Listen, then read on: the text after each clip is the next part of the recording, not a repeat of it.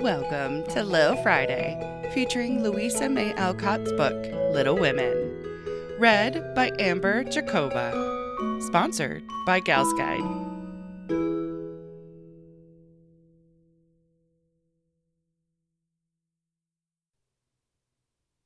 Chapter 13. Castles in the Air. Laurie lay luxuriously swinging to and fro in his hammock one warm September afternoon, wondering what his neighbors were about, but too lazy to go and find out.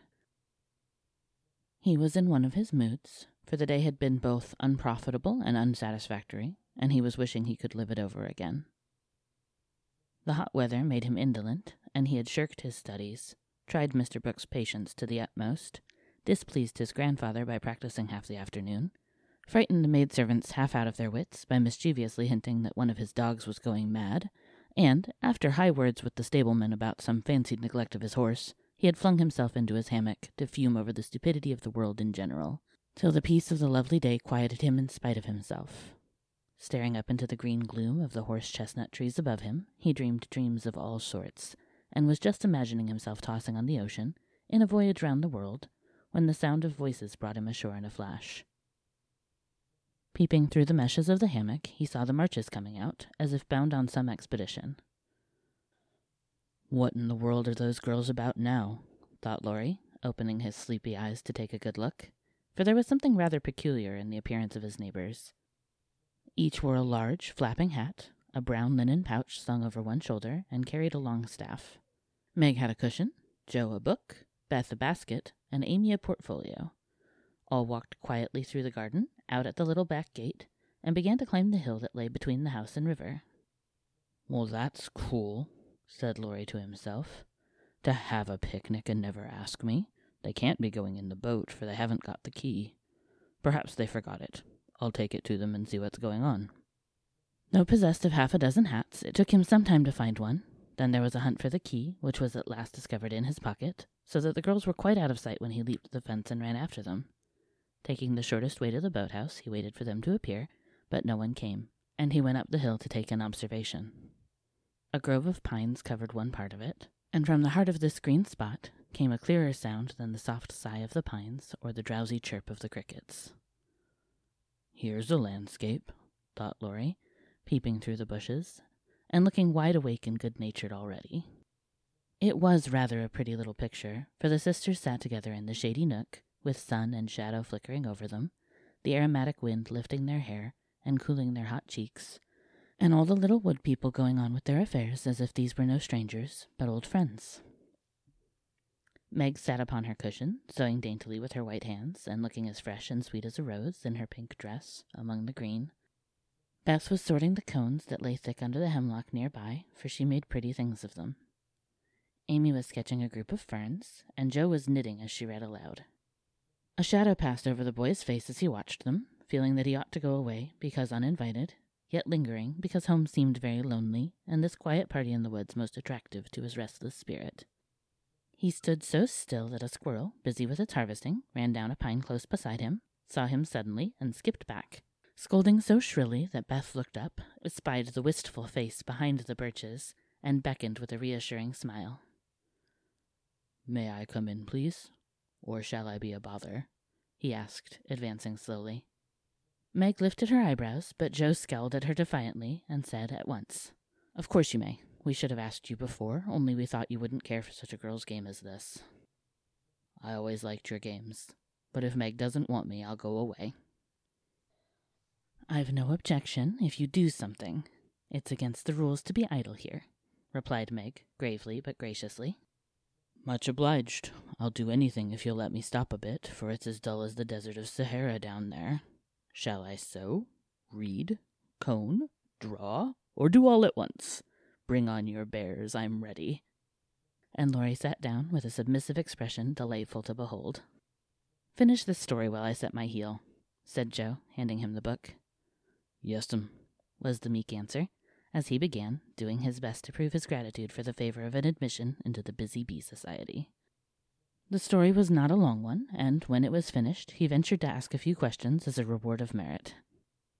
"Please, ma'am, could I inquire if this highly instructive and charming institution is a new one?" "Would you tell him?"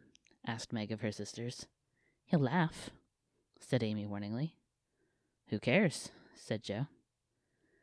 I guess he'll like it, added Beth. Of course I shall. I give you my word I won't laugh. Tell away, Jo, and don't be afraid. The idea of being afraid of you. Well, you see, we used to play Pilgrim's Progress, and we have been going on with it in earnest all winter and summer. Yes, I know, said Laurie, nodding wisely. Who told you? Demanded Jo. Spirits. No, I did. I wanted to amuse him one night when you were all away, and he was rather dismal. He did like it, so don't scold, Jo, said Beth meekly. You can't keep a secret. Never mind, it saves trouble now. Go on, please, said Laurie, as Jo became absorbed in her work, looking a trifle displeased. Oh, didn't she tell you about this new plan of ours? Well, we have tried not to waste our holiday, but each has had a task, and worked at it with a will. The vacation is nearly over, the stints are all done, and we are ever so glad that we didn't dawdle. Yes, I should think so, and Laurie thought regretfully of his own idle days.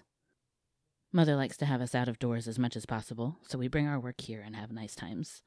For the fun of it, we bring our things in these bags, wear the old hats, use poles to climb the hill, and play pilgrims as we used to do years ago.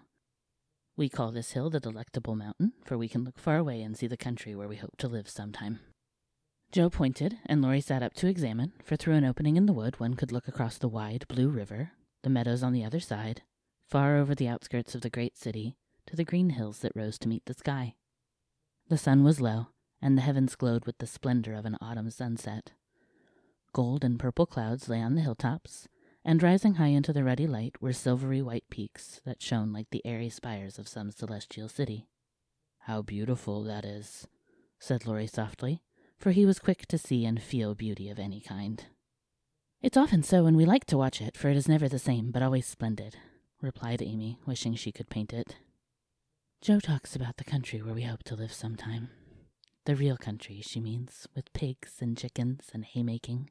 It would be nice, but I wish the beautiful country up there was real, and we could ever go to it, said Beth musingly. There is a lovelier country even than that where we shall go by and by, when we are good enough, answered Meg with her sweet voice. It seems so long to wait, so hard to do. I want to fly away at once, as those swallows fly, and go in at that splendid gate. You'll get there, Beth, sooner or later. No fear of that, said Jo. I'm the one that will have to fight and work, and climb and wait, and maybe never get in after all. You'll have me for company, if that's any comfort. I shall have to do a deal of traveling before I come in sight of your celestial city. If I arrive late, you'll say a good word for me, won't you, Beth? Something in the boy's face troubled his little friend, but she said cheerfully, with her quiet eyes on the changing clouds, If people really want to go, and really try all their lives, I think they will get in, for I don't believe there are any locks on that door, or any guards at the gate. I always imagine it is as it is in the picture, where the Shining Ones stretch out their hands to welcome poor Christian as he comes up from the river. Wouldn't it be fun if all the castles in the air which we make could come true, and we should live in them? Said Jo, after a little pause. I've made such quantities it would be hard to choose which I'd have, said Laurie, lying flat and throwing cones at the squirrel who had betrayed him. You'd have to take your favorite one. What is it? Asked Meg. If I tell mine, will you tell yours? Yes, if the girls will too. We will. Now, Laurie. After I'd seen as much of the world as I want to, I'd like to settle in Germany, and have just as much music as I choose. I'm to be a famous musician myself, and all creation is to rush to hear me, and I'm never to be bothered about money or business, but just enjoy myself, and live for what I like. That's my favorite castle. What's yours, Meg? Margaret seemed to find it a little hard to tell hers, and waved a break before her face as if to disperse imaginary gnats, while she said slowly, I should like a lovely house, full of all sorts of luxurious things, nice food, pretty clothes, handsome furniture, pleasant people, and heaps of money. I am to be mistress of it, and manage it as I like, with plenty of servants, so I never need work a bit. How I should enjoy it, for I wouldn't be idle, but do good, and make everyone love me dearly. Wouldn't you have a master for your castle in the air? Asked Laurie slyly. I said pleasant people, you know. And Meg carefully tied up her shoe as she spoke, so that no one saw her face. Why don't you say you'd have a splendid, wise, good husband and some angelic little children? You know your castle wouldn't be perfect without, said blunt Joe, who had no tender fancies yet, and rather scorned romance except in books. You'd have nothing but horses, inkstands, and novels in yours, answered Meg petulantly. Wouldn't I, though? I'd have a stable full of Arabian steeds, rooms piled with books, and I'd write out of a magic inkstand so that my works should be as famous as Laurie's music. I want to do something splendid before I go into my castle, something heroic or wonderful that won't be forgotten after I'm dead. I don't know what, but I'm on the watch for it, and mean to astonish you all. Some day I think I shall write books and get rich and famous. That would suit me, so that is my favorite dream. Mine is to stay at home safe with father and mother and help take care of the family, said Beth contentedly. Don't you wish for anything else? Asked Laurie. Since I had my little piano, I am perfectly satisfied. I only wish we may all keep well and be together. Nothing else. I have ever so many wishes, but the pet one is to be an artist, and go to Rome, and do fine pictures, and be the best artist in the whole world, was Amy's modest desire. We're an ambitious set, aren't we? Every one of us but Beth wants to be rich and famous and gorgeous in every respect. I do wonder if any of us will ever get our wishes, said Laurie, chewing grass, like a meditative calf. I've got the key to my castle in the air, but whether I can unlock the door remains to be seen, observed Joe mysteriously. I've got the key to mine, but I'm not allowed to try it. Hang college, muttered Laurie with an impatient sigh. Here's mine, and Amy waved her pencil. I haven't got any, said Meg forlornly. Yes, you have, said Laurie at once. Where? In your face. Nonsense, that's of no use. Wait and see if it doesn't bring you something worth having, replied the boy, laughing at the thought of a charming little secret which he fancied he knew. Meg colored behind the brake, but asked no questions, and looked across the river with the same expectant expression which Mr. Brooke had worn when he told the story of the night. If we are all alive 10 years hence, let's meet and see how many of us have got our wishes, or how much nearer we are then than now, said Joe, always ready with a plan. Bless me, how old I shall be! 27, exclaimed Meg, who felt grown up already, having just reached 17. You and I shall be 26, Teddy. Beth 24, and Amy 22. What a venerable party, said Joe.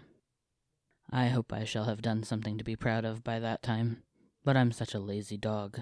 I'm afraid I shall dawdle, Joe. You need a motive, Mother says, and when you get it, she is sure you'll work splendidly. Is she? By Jupiter, I will if I only get the chance, cried Laurie, sitting up with sudden energy. I ought to be satisfied to please Grandfather, and I do try, but it's working against the grain, you see, and comes hard. He wants me to be an India merchant, as he was, and I'd rather be shot. I hate tea and silk and spices, and every sort of rubbish his old ships bring, and I don't care how soon they go to the bottom when I own them. Going to college ought to satisfy him, for if I give him 4 years, he ought to let me off from the business, but he's set, and I've got to do just as he did, unless I break away and please myself as my father did. If there was anyone left to stay with the old gentleman, I'd do it tomorrow. Laurie spoke excitedly, and looked ready to carry his threat into execution on the slightest provocation, for he was growing up very fast, and in spite of his indolent ways had a young man's hatred of subjection, a young man's restless longing to try the world for himself. I advise you to sail away in one of your ships and never come home again till you have tried your own way, said Joe, whose imagination was fired by the thought of such a daring exploit, and whose sympathy was excited by what she called Teddy's wrongs. That's not right, Joe. You mustn't talk in that way, and Laurie mustn't take your bad advice. You should do just what your grandfather wishes, my dear boy, said Meg in her most maternal tone.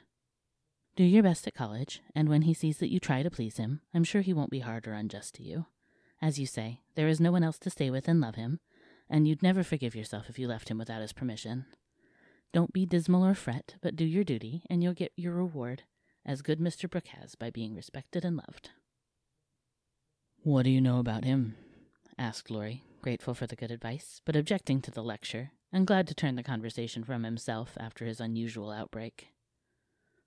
Only what your grandpa told us about him, how he took good care of his own mother till she died, and wouldn't go abroad as tutor to some nice person, because he wouldn't leave her, and how he provides now for an old woman who nursed his mother, and never tells anyone, but is just as generous and patient as good as he can be. So he is, dear old fellow, said Laurie heartily, as Meg paused, looking flushed and earnest with her story. It's like Grandpa to find out all about him without letting him know, and to tell all his goodness to others, so that they might like him. Brooke couldn't understand why your mother was so kind to him, asking him over with me, and treating him in her beautiful, friendly way. He thought she was just perfect, and talked about it for days and days, and went on about you all in flaming style. If ever I do get my wish, you see what I'll do for Brooke. Begin to do something now by not plaguing his life out, said Meg sharply. How do you know I do, miss? I can always tell by his face when he goes away. If you have been good, he looks satisfied and walks briskly. If you have plagued him, he's sober and walks slowly, as if he wanted to go back and do his work better. Well, I like that. So you keep an account of my good and bad marks in Brooke's face, do you? I see him bow and smile as he passes your window, but I didn't know you'd got up a telegraph. We haven't. Don't be angry. And oh, don't tell him I said anything. It was only to show that I cared how you get on, and what is said here is said in confidence, you know, cried Meg, much alarmed at the thought of what might follow from her careless speech. I don't tell tales, replied Laurie, with his high and mighty air, as Joe called a certain expression which he occasionally wore. Only if Brooke is going to be a thermometer, I must mind and have fair weather for him to report. Please don't be offended. I didn't mean to preach or tell tales or be silly. I only thought Joe was encouraging you in a feeling which you'd be sorry for by and by. You are so kind to us. We feel as if you are our brother, and say just what we think. Forgive me, I meant it kindly. And Meg offered her hand with a gesture both affectionate and timid.